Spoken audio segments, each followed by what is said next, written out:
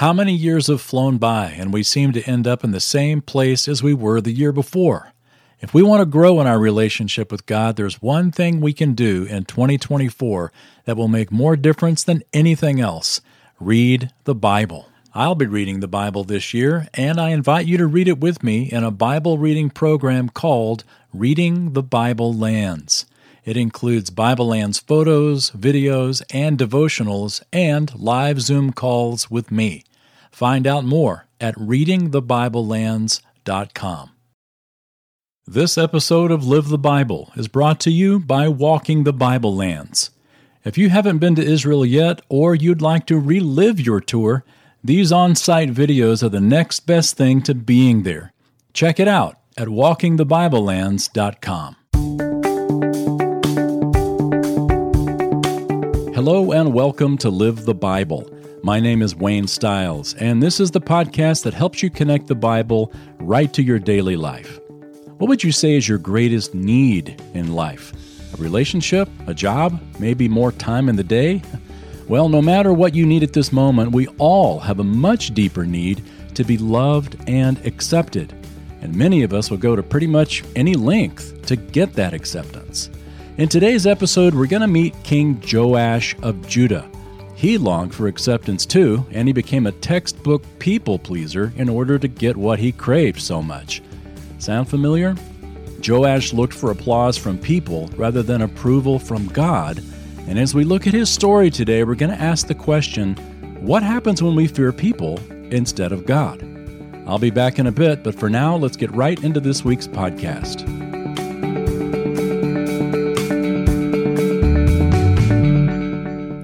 Good morning to all you smiling faces and to you frowning faces. You need a donut. Well, I heard about a guy, this is an old story, but it is worth repeating. A man and his wife go to this marriage conference, and you have to register. And so they walk up, and the man walks up to register, both he and his wife. And there are two lines to register. One line says, henpecked husbands. It is a mile long. Another line says, non-henpecked husbands. There's only one guy standing in it. So this husband thinks, well, henpecked or not, I'm getting in the short line. And so he goes up there to the short line and asks this guy, he says, you're standing in the non-henpecked line. I have to congratulate you. He says, but I also have to ask you, how in the world do you do it? And the guy turns around and says, well, to be honest, my wife told me to stand here.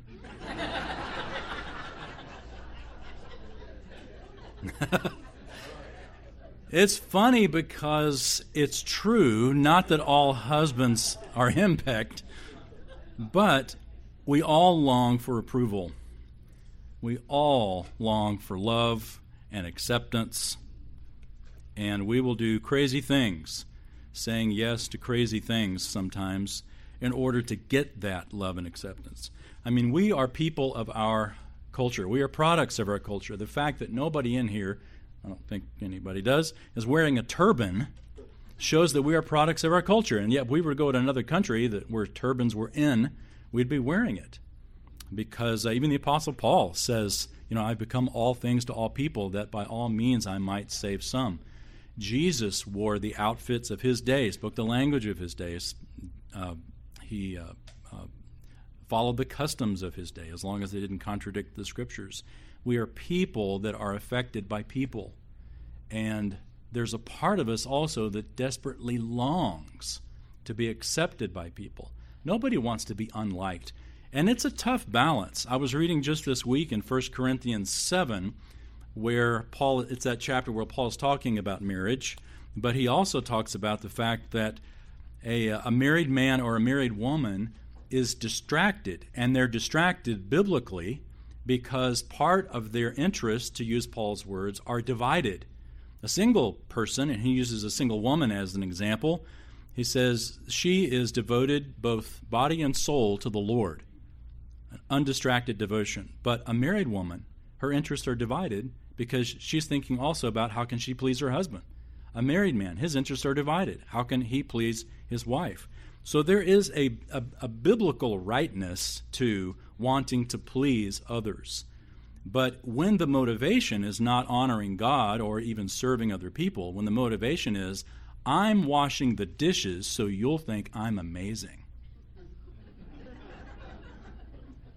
then it's a wrong motive. There's a great book, and I recommend you read it if you haven't. And if you have read it, you probably should read it again, as should I. And it's a book by Ed Welch. Ed Welch. And it's called When People Are Big and God is Small. When people are big and God is small. And it's all about the fear of man and dealing with the fear of man and the fact that we all have it. We all have the fear of man. And you could say, I really don't struggle with the fear of man. Yeah, what about evangelism? How you doing there? We all struggle with the fear of man. We care about what people think about us. We want people to think well of us. And we will often compromise what we would do in a given moment with clear head and a spiritual mindset in order to get the approval of people. Well, today's text, we're going to be in 2 Chronicles chapter 22. 2 Chronicles 22. And it's one that's going to be a challenge to apply. I don't mean that the principles aren't clear. The trouble is that they're very clear, but they're also very tough to apply because it has to do with the fear of man and the fear of people, maybe is a better thing to say. We long to be loved. And as we continue in our series where we pick just certain kings from the books of Kings and Chronicles, today we're looking at King Joash. King Joash of Judah.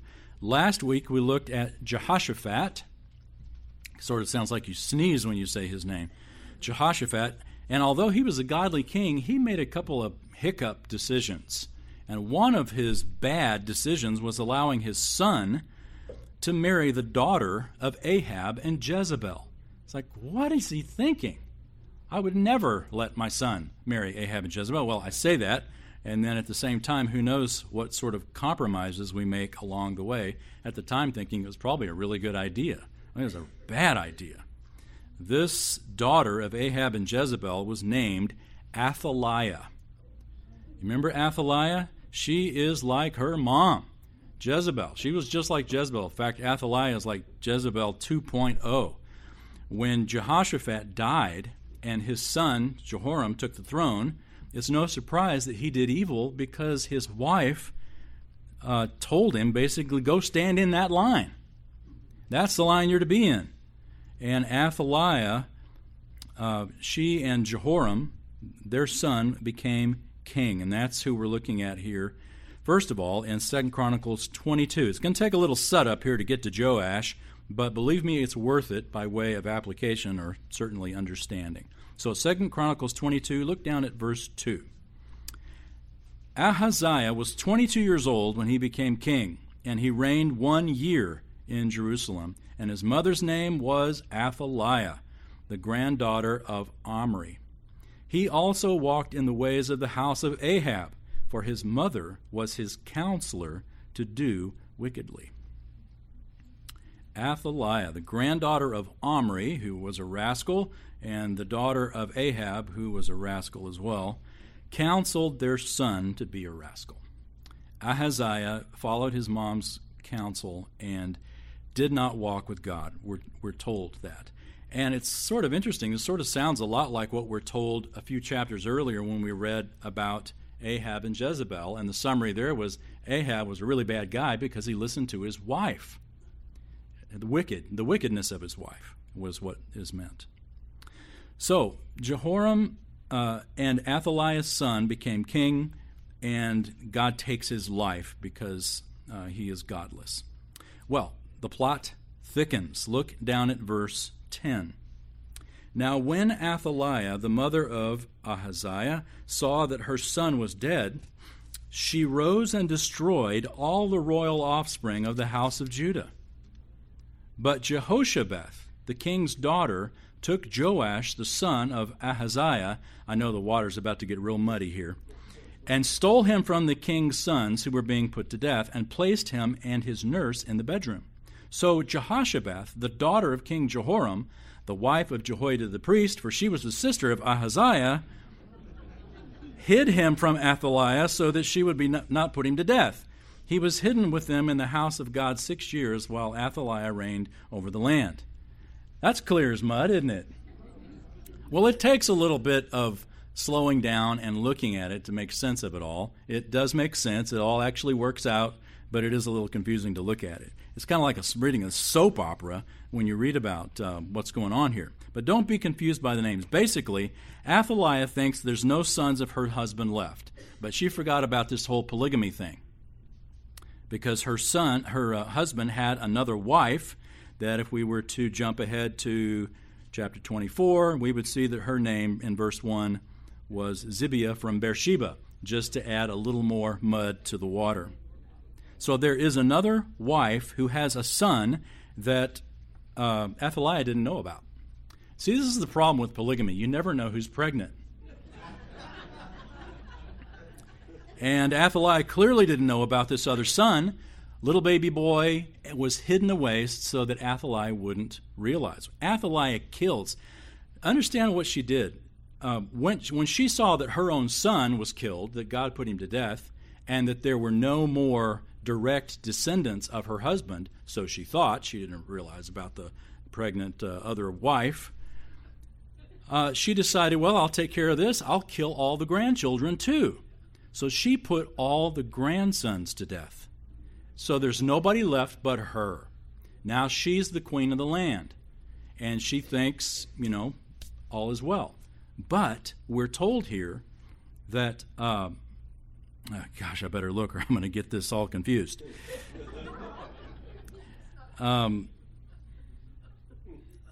So let's see. Polygamy doesn't work. Let's see. So Joash is this baby boy who's taken and hidden by basically Athaliah's sister-in-law and her husband. The husband's name is Jehoiada. He is a priest. He is a godly priest. We're going to read about him for the rest of our time together. But they essentially are the uncle and aunt of little Joash, and they hide him. And Athaliah doesn't know that there is another son of David that's still alive. And so they hide Joash in the temple, we're told, for 6 years. All the while, wicked Athaliah is ruling the land. All right, wouldn't this make a great movie? It'd be a great movie. So we won't look at chapter 23, but just to summarize chapter 23, basically, the boy Joash grows up to be 7 years old now. He's old enough to speak and to think. Imagine a 7-year-old king. He is brought out, anointed, and he's crowned king before the people. Well, how do you think Athaliah is going to take this? When she hears about it, she yells, "Treason, treason," when she sees it, and the godly priest basically says, hey, take this wicked woman outside the temple and kill her. And so they did. Boom. Problem solved. And now you've got Joash, this 7-year-old king, is now the ruler of the land. So this brings us to chapter 24. Chapter 24. Joash was 7 years old when he became king, and he reigned 40 years in Jerusalem. And his mother's name was Zibiah from Beersheba. Joash did what was right in the sight of the Lord all the days of Jehoiada the priest. Jehoiada took 2 wives for him, and he became the father of sons and daughters. I've got in my Bible here a question mark. He did right in the sight of the Lord and yet took 2 wives. So this is, right kind of goes with the hand doing this. Our daughters had a children's book about Joash. Have you ever seen a children's book about little Joash? They're great. You see this little baby being hidden away, and wicked Athaliah, doing all that they do. Though I don't remember exactly how they handled Athaliah killing all of these boys. But anyway, the book ends. I remember the book ends with Joash standing, with the crown. This little 7-year-old standing with the crown. It's like, it's this great happy ending. The reality is no, it's just a happy beginning. This is Joash just getting started. But we're told that he reigned 40 years, and he started when he was 7. So from the age of 7 to 47, he was king. And we're told in a general sense that he did right all the days of Jehoiada the priest. And that sounds like a great statement until we keep reading and we realize that it actually means what it says, that Joash only did right as long as Jehoiada was around, as long as the priest was there. So, verse 4, we read this. It came about that after this that Joash decided to restore the house of the Lord. He gathered the priests and the Levites and said to them, "Go out to the cities of Judah and collect money from all Israel to repair the house of your God annually. And you shall do the matter quickly." But the Levites did not act quickly. So the king summoned Jehoiada, the chief priest, and said to him, "Why have you not required the Levites to bring in from Judah and from Jerusalem the levy fixed by Moses, the servant of the Lord, on the congregation of Israel for the tent of the testimony? For the sons of the wicked Athaliah had broken into the house of God and even used the holy things of the house of the Lord for the Baals."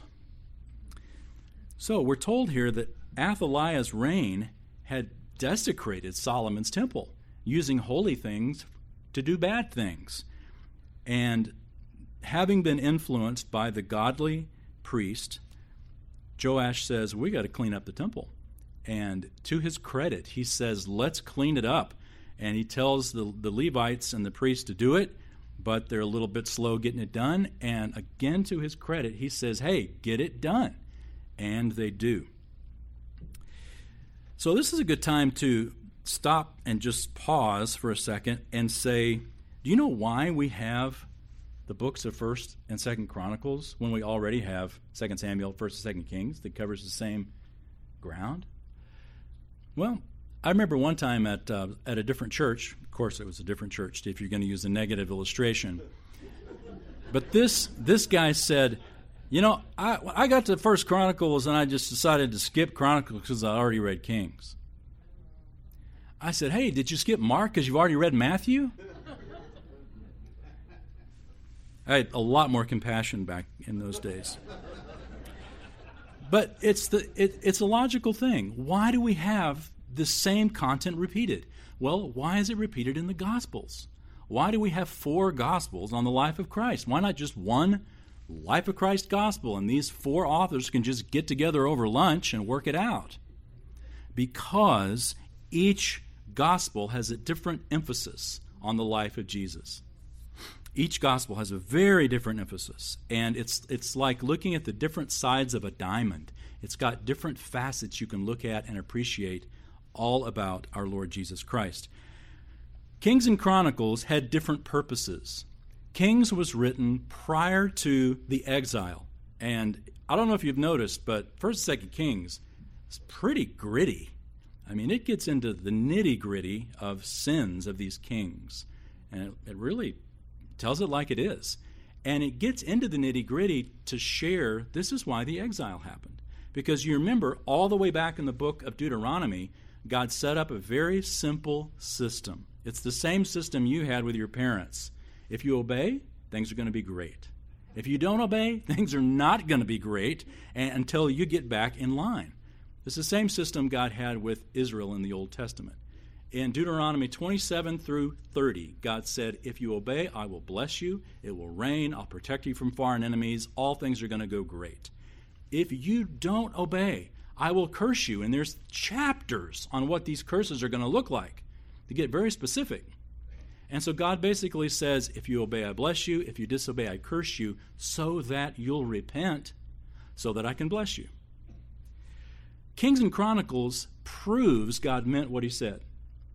The Kings shows all the bad stuff to show why the exile happened. God says, if you disobey, I'll curse you, and I'll take you out of the land. That's the purpose of 1st and 2nd Kings. So 1st and 2nd Chronicles now, why do we have this repeat of the same material? Because the emphasis is different. In fact, 1st and 2nd Chronicles is really one book, we can just call it Chronicles, was written after the exile to those returning to Israel. if we were to do the math, and I did it again this morning just to make sure that I was remembering it correctly, there are 20 kings in the northern kingdom. None of them were godly. There were 20 kings in the southern kingdom, including Athaliah, if we want to call her a king, 20 rulers in the southern kingdom, and only about 8 or 9 were godly, depending on how you take some of them. So the emphasis of Chronicles is to emphasize the same time period, but it emphasizes the faithfulness of Israel, to show that God blesses faithfulness. So Chronicles does the same thing that Kings did. It proves the blessings and the curses, except Chronicles is proving the blessings. So it emphasizes that all of the godly kings, who were all in the south, which is why 1st and 2nd Chronicles focuses exclusively on Judah, the southern kingdom, because that's the only faithful kings that were there. It focuses on those particular kings and their passion for the temple. How would that be relevant to the people coming back during the exile? Because God wanted them to be passionate about the temple, about rebuilding the temple. And if you have a passion for that, God blesses you. This is why, sort of a long sidebar here, this inclusion is mentioned here about Joash and his passion for the temple, to show that God blesses them when they have a passion for the temple. All right, so let's keep moving. Look at verse 15. We're going to skip verses 8 through 14. It just gives the details of how they went about raising the money and making the repairs on the temple. But now, verse 15. Now when Jehoiada reached a ripe old age, he died. He was 130 years old at his death. They buried him in the city of David among the kings, because he had done well in Israel and to God and his house. Again, emphasis on the temple. God blessed him. And this is such a privilege. I mean, Jehoiada was not of the sons of David, and yet he's buried in the city of David among the kings. This is like the most honored place to be buried, is with the godly kings of David. And so they bury him there, and it's a great honor for him. And then verse 17. So Jehoiada has died. Now verse 17. But after the death of Jehoiada, the officials of Judah came and bowed down to the king, and the king listened to them. They abandoned the house of the Lord, the God of their fathers, and served the Asherim and the idols. So wrath came upon Judah and Jerusalem for this their guilt. Again, you see the purpose of the authors to show when they do well, God blesses them. When they give up on God, God curses them. God curses them in order to bring them back. See, this is why all children's books about Joash stop when he becomes king. They don't want to get into this. You can't read this to kids. You grow up, a godly little child, and then you abandon the Lord when you get to be 47 years old. Nope. That's not it at all. God's response is, I will bless your obedience, but I will not sit back and do nothing if you're going to raise your fist against me.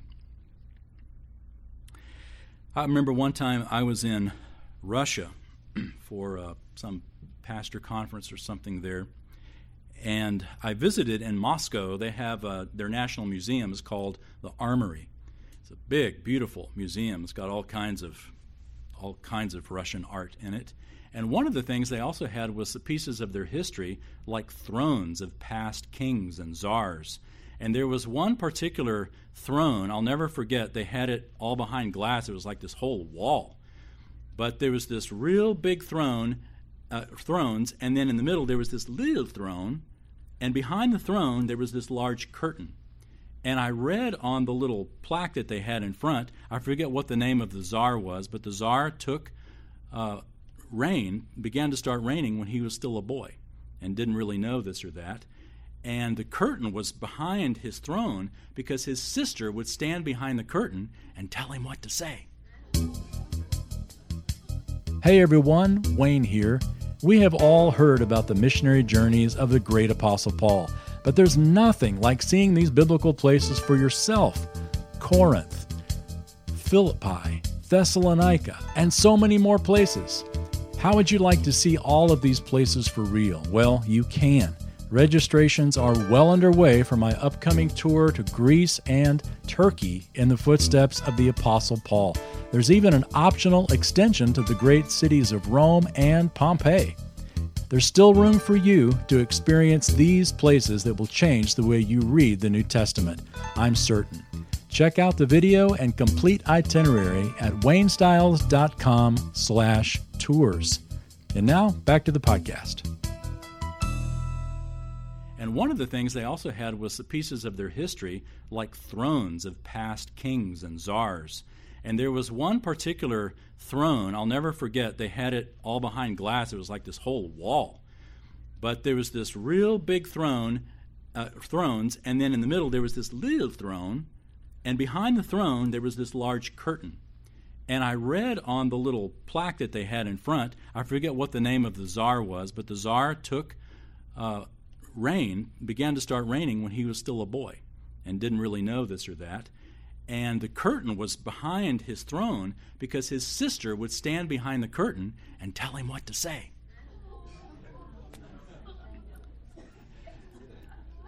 Let's hope that was good. Let's hope she gave him good counsel. But I saw that and thought, that's kind of like Joash, isn't it?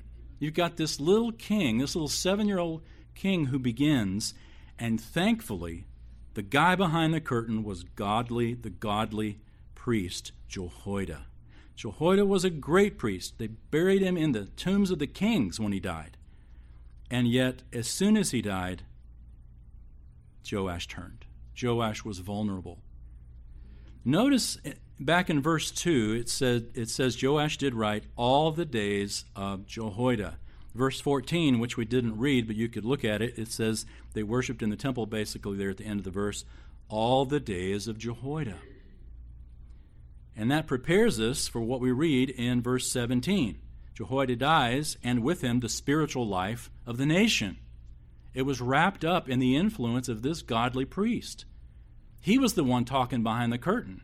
And even though Joash's mouth was moving, it was really the passion for God of this priest and not of the king.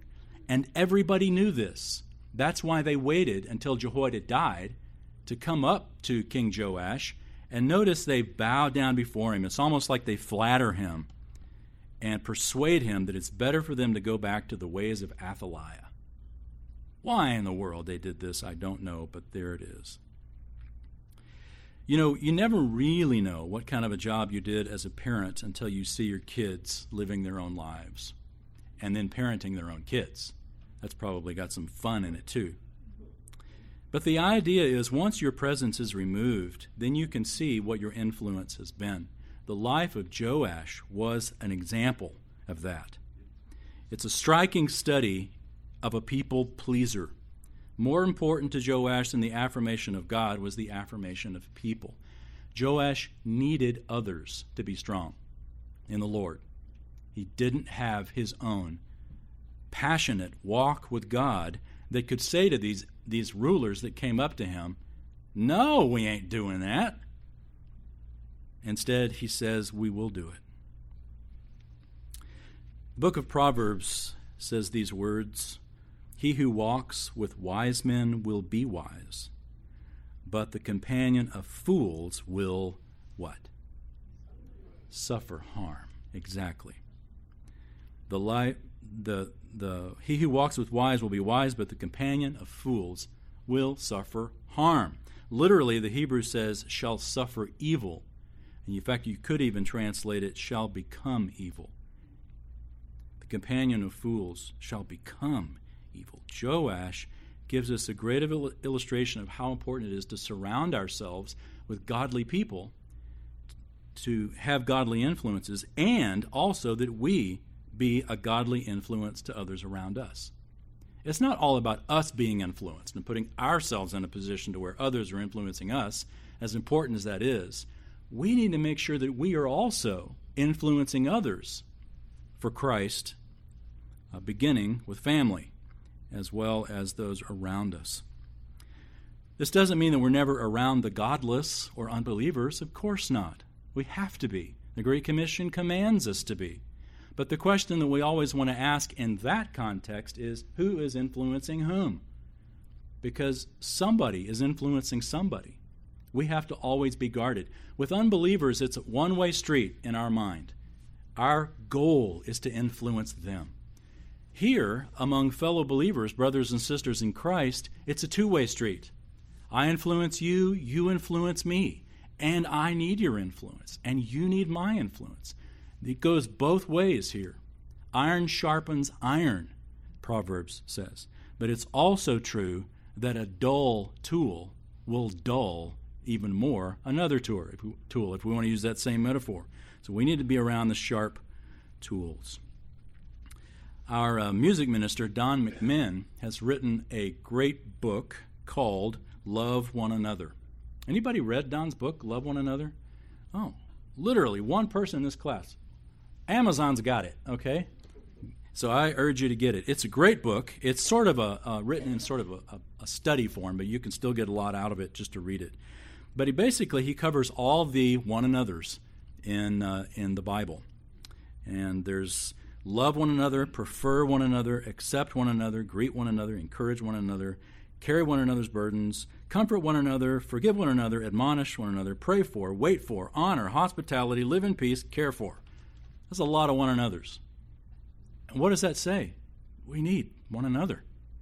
We need all that in the body of Christ.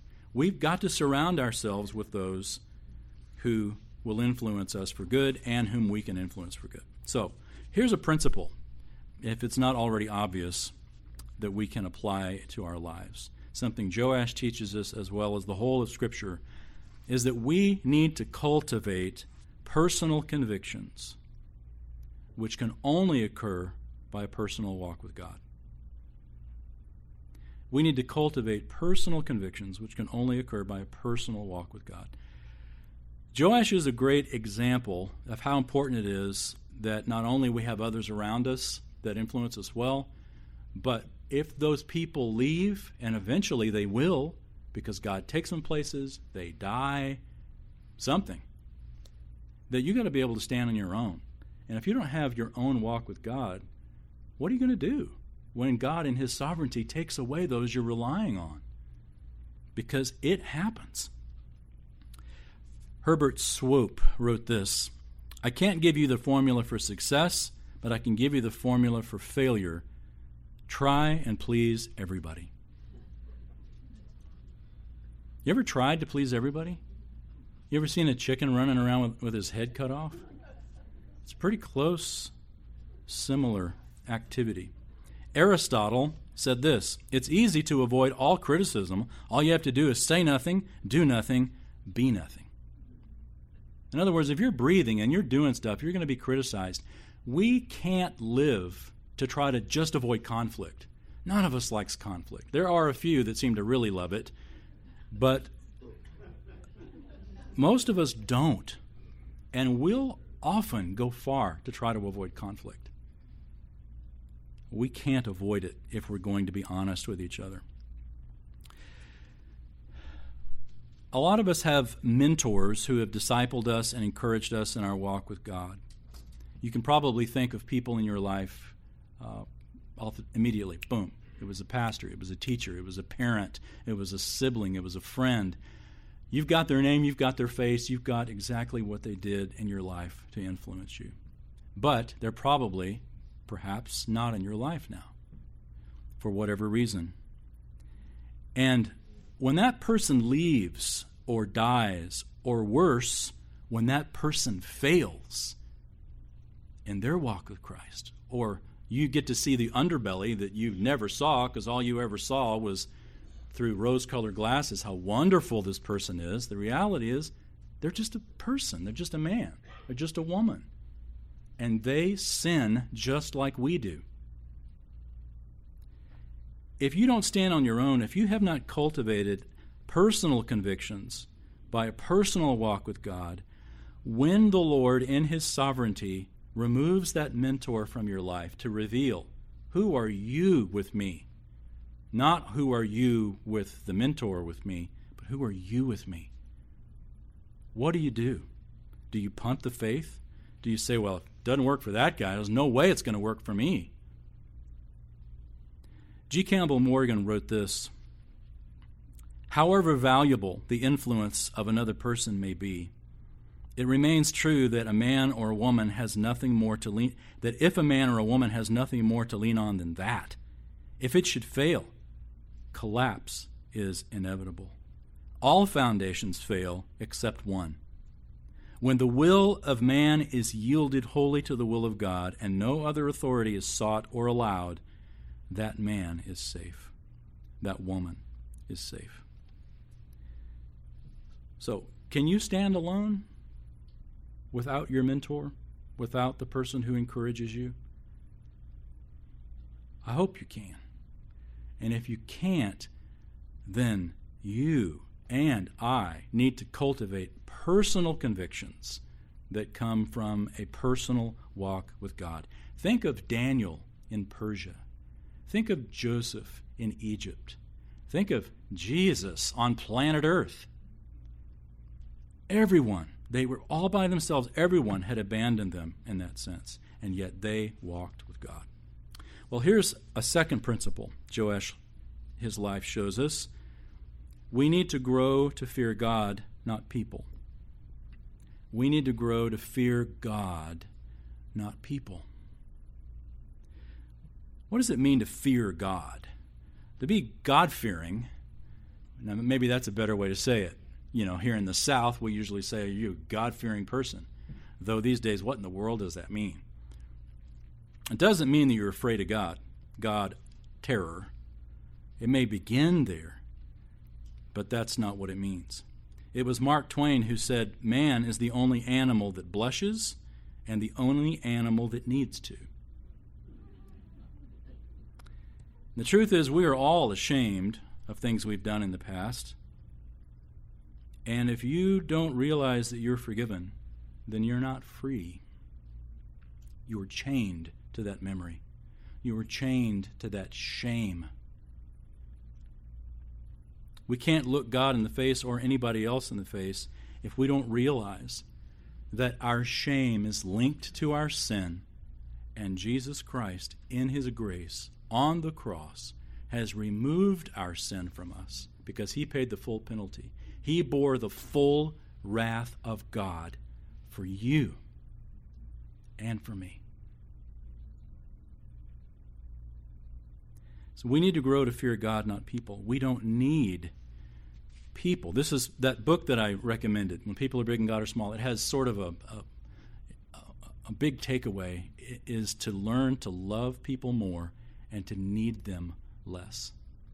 And he makes a pretty compelling point that one of the things that we need people for is the Great Commission, because we can't do all the spiritual gifts. We need one another to fulfill the Great Commission. But our needs mostly flow straight to God and not to people.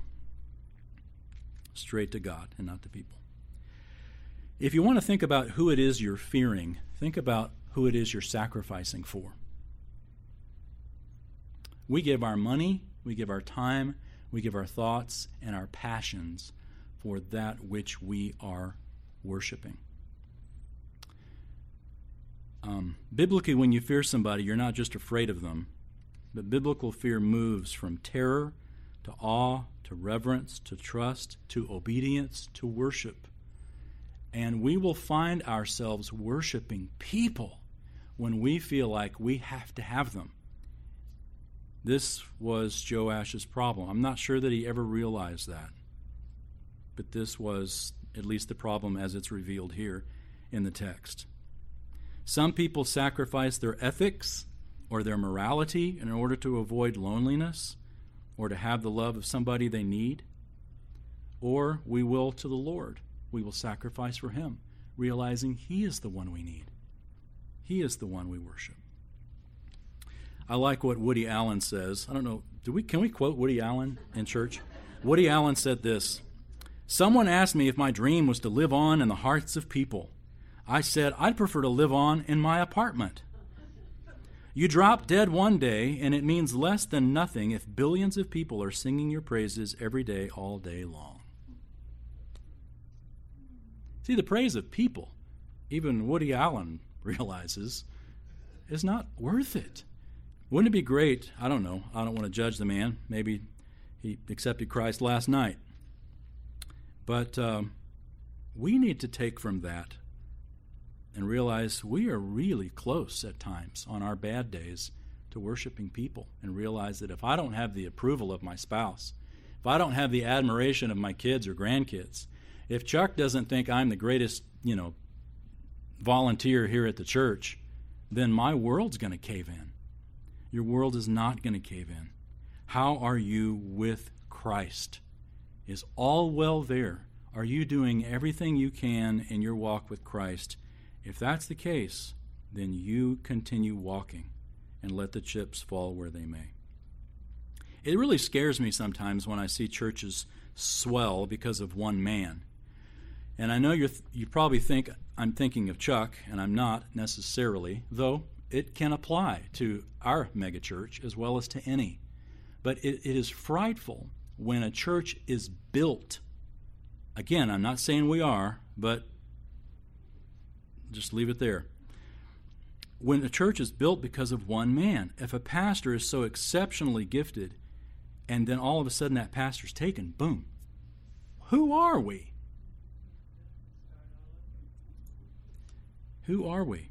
And you see this sometimes, and how ironic that I'm saying this, where, well, Chuck's actually not here, but if he's not preaching, nobody wants to come. I actually know about a church, and now this one I can say confidently, it wasn't this church. I'm aware of another megachurch in the world in which they call, whenever the pastor's not preaching, they'll call and they'll ask, who's preaching today? And one time I heard that the staff member got so tired of hearing this phone call, that they would answer, who's preaching today? The servant of the Lord. Paul said to those in Corinth who said, I'm of Apollos, I'm of Peter, I'm of Paul, I'm of Christ. Paul said, was Paul crucified for you? We don't worship a person, we worship our Savior. So, Paul also told the Philippians, he said, so then, my brethren, just as you've always obeyed, not as in my presence only, but now much more in my absence, work out your own salvation, meaning live it out, with fear and trembling, for it is God who is at work in you, both to will and to work for his good pleasure. We don't just act the way we need to when Paul's looking. We're not living to please Paul. We're living to please God. And he's always there, isn't he? So how can we grow in our fear of the Lord? Well, look at verse 19. Joash abandoned the Lord, and look what the Lord did. Verse 19. Yet he sent prophets to them to bring them back to the Lord. Though they testified against them, they would not listen. Then the Spirit of God came on Zechariah, the son of Jehoiada the priest, and he stood above the people and said to them, Thus God has said, Why do you transgress the commandments of the Lord and do not prosper? Because you have forsaken the Lord, he has also forsaken you. So they conspired against him, and at the command of the king, they stoned him to death in the court of the house of the Lord. Thus Joash the king did not remember the kindness which his father Jehoiada, interesting, he's called his father Jehoiada had shown him, but he murdered his son. And as he died, he said, May the Lord see and avenge. Zechariah is the name of this priest. You know what Zechariah means? His name means the Lord remembers. Joash didn't remember. We're told here Joash did not remember the kindness of this great priest who had raised him to know the Lord, and now Jehoiada's son, this prophet, is killed at the command of Joash himself. Amazing. But you know what I love about the heart of God from these verses? We see it right there in verse 19. He sent prophets to them. God initiated. When Joash had wandered away from God, God didn't say, okay, done. God sent prophets. He sent his word to Joash and said, come back. In fact, we're told to send word prophets to bring them back to the Lord. Now, let's get real personal. When you're not walking with God, or you're struggling with a thought that you wish you could let go, or you're nurturing sin in your heart for whatever reason in whatever context, and you're also attempting to read the Bible, have you ever noticed that's all you see there? The Scripture will chase you. God sends his prophets to bring you back. When you are out of fellowship with God, you are hypersensitive to that topic. And the Holy Spirit will continually bring it before you in order to draw you back. It's not just conviction so you'll feel horrible. It is conviction so that you'll repent, so that I'll repent and come back to the Lord. God chases us with Scripture. We see that in verse 19. He sent prophets to them to bring them back. Interesting, we're talking about Scripture. Jesus actually quoted this story or referred to this story, and you may have a reference in your margin to Matthew chapter 23. Matthew 23, you don't need to turn there, but you remember Jesus just sort of gave this one-off illustration. He said that he said all the prophets from righteous Abel to the priest Zechariah, who was killed in the temple, is referring to this incident. He said, the judgment, all the guilt from all the prophets will be laid at the foot of this generation. But, that had a purpose for that context. But you know what also Jesus did for us in that statement? He defined what the Old Testament was. He says all the prophets. So, righteous Abel, what book is that? Genesis, exactly. So that's book number 1. Zechariah, who was killed between the temple and the altar, what book is that? 2 Chronicles, exactly. Wasn't a trick question. We just read it. 2 Chronicles. So, Genesis was the first book, obviously, and we said earlier, what were the last books written in the Old Testament? Chronicles. So Jesus is saying from Genesis to Chronicles, all the Old Testament, he defined it. And also interesting that at this time the Apocrypha had been written, but was not included in Jesus' statement here. He just mentioned the Jewish prophets. Well, anyway, God sought them, and he sent his word, and he does the same in our lives. He chases us with the Bible, not just so that we'll feel bad, but so that we will repent and come back to him. Well, what happens in our lives when we fear people instead of God? Look at verse 23. May the Lord see and avenge, and he did. Verse 23, it happened at the turn of the year that the army of the Arameans came up against them, and they came to Judah and Jerusalem, destroyed all the officials of the people. Note, he took care of the ones who influenced Joash first. Destroyed the officials of the people from among the people, and sent all their spoil to the king of Damascus. Indeed, the army of the Arameans came with a small number of men, yet the Lord delivered a very great army into their hands, because they had forsaken the Lord, the God of their fathers. Thus they executed judgment on Joash. Verse 25, when they had departed from him, for they left him very sick, his own servants conspired against him because of the blood of the son of Jehoiada the priest, and murdered him on his bed. So he died, and they buried him in the city of David, but they did not bury him in the tombs of the kings. Joash. Let me ask you, what do you feel the greatest need in your life is? Is it a spouse? Is it money? Is it a new car? What is your greatest need? We make a mental list of what angers you or depresses you the most. That's another way to find it. What angers you or depresses you the most? whatever that topic is, it's very possible that that is what is most important in your life, or that you feel that you must have to be whole. And the reality is, all we need is Christ. All we need is God. It sounds simple. It sounds real biblical, and it's often a tough journey to get from where we are now to that ideal. But that is a journey we should pursue. That is a journey that we must pursue. We do this because our God alone is worthy of worship. So the principles, again, that I mentioned, I'll just say them again in summary. We need to cultivate personal convictions, which can only occur by personal walk with God. And we need to grow to fear God, not people. Let's pray.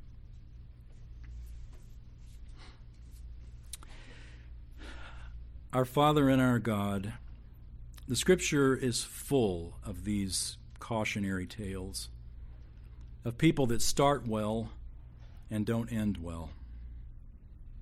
That is not who we want to be, regardless of how we started. Maybe we grew up in a godly home. Maybe our parents didn't do the best job of introducing us to Christ. But however it happened, in your great grace and providence, we know Christ now. And our passion is to walk faithfully with Him till the end of our days. Whether the end of our days is in 10 years from now or in another 80, we want to be faithful. Not like Joash, that started well, but revealed that he was only strong because of someone else. Father, would you please help us, strengthen us through the challenges, the trials that you bring through our lives. We want to walk with you one-on-one, and yet at the same time we realize that it's not just a one-on-one thing, that we have the responsibility and privilege to influence others and to allow others to influence us. In all of these things, give us your grace. Chase us with Scripture to bring us back onto the path when we wander, and give us the heart, the tender heart, that would respond well, repent, and enjoy the fellowship that you intend us to enjoy. We pray in Christ's name. Amen.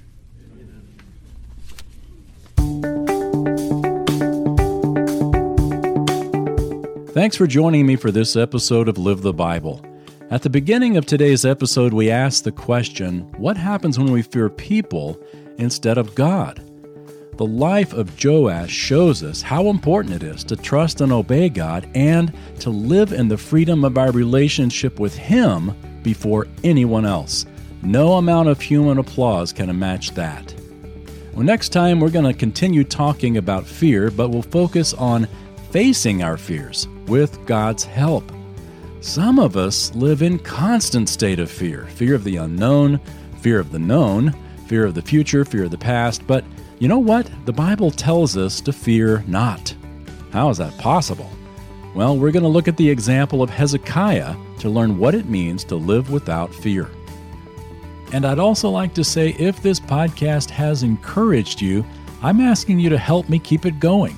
You can now give a tax-deductible gift to help share the Live the Bible podcast with literally thousands of people each week. To give a one-time or monthly donation, just go to livethebiblepodcast.com and click on Donate. That's livethebiblepodcast.com and click on Donate. Thanks so much, and God bless.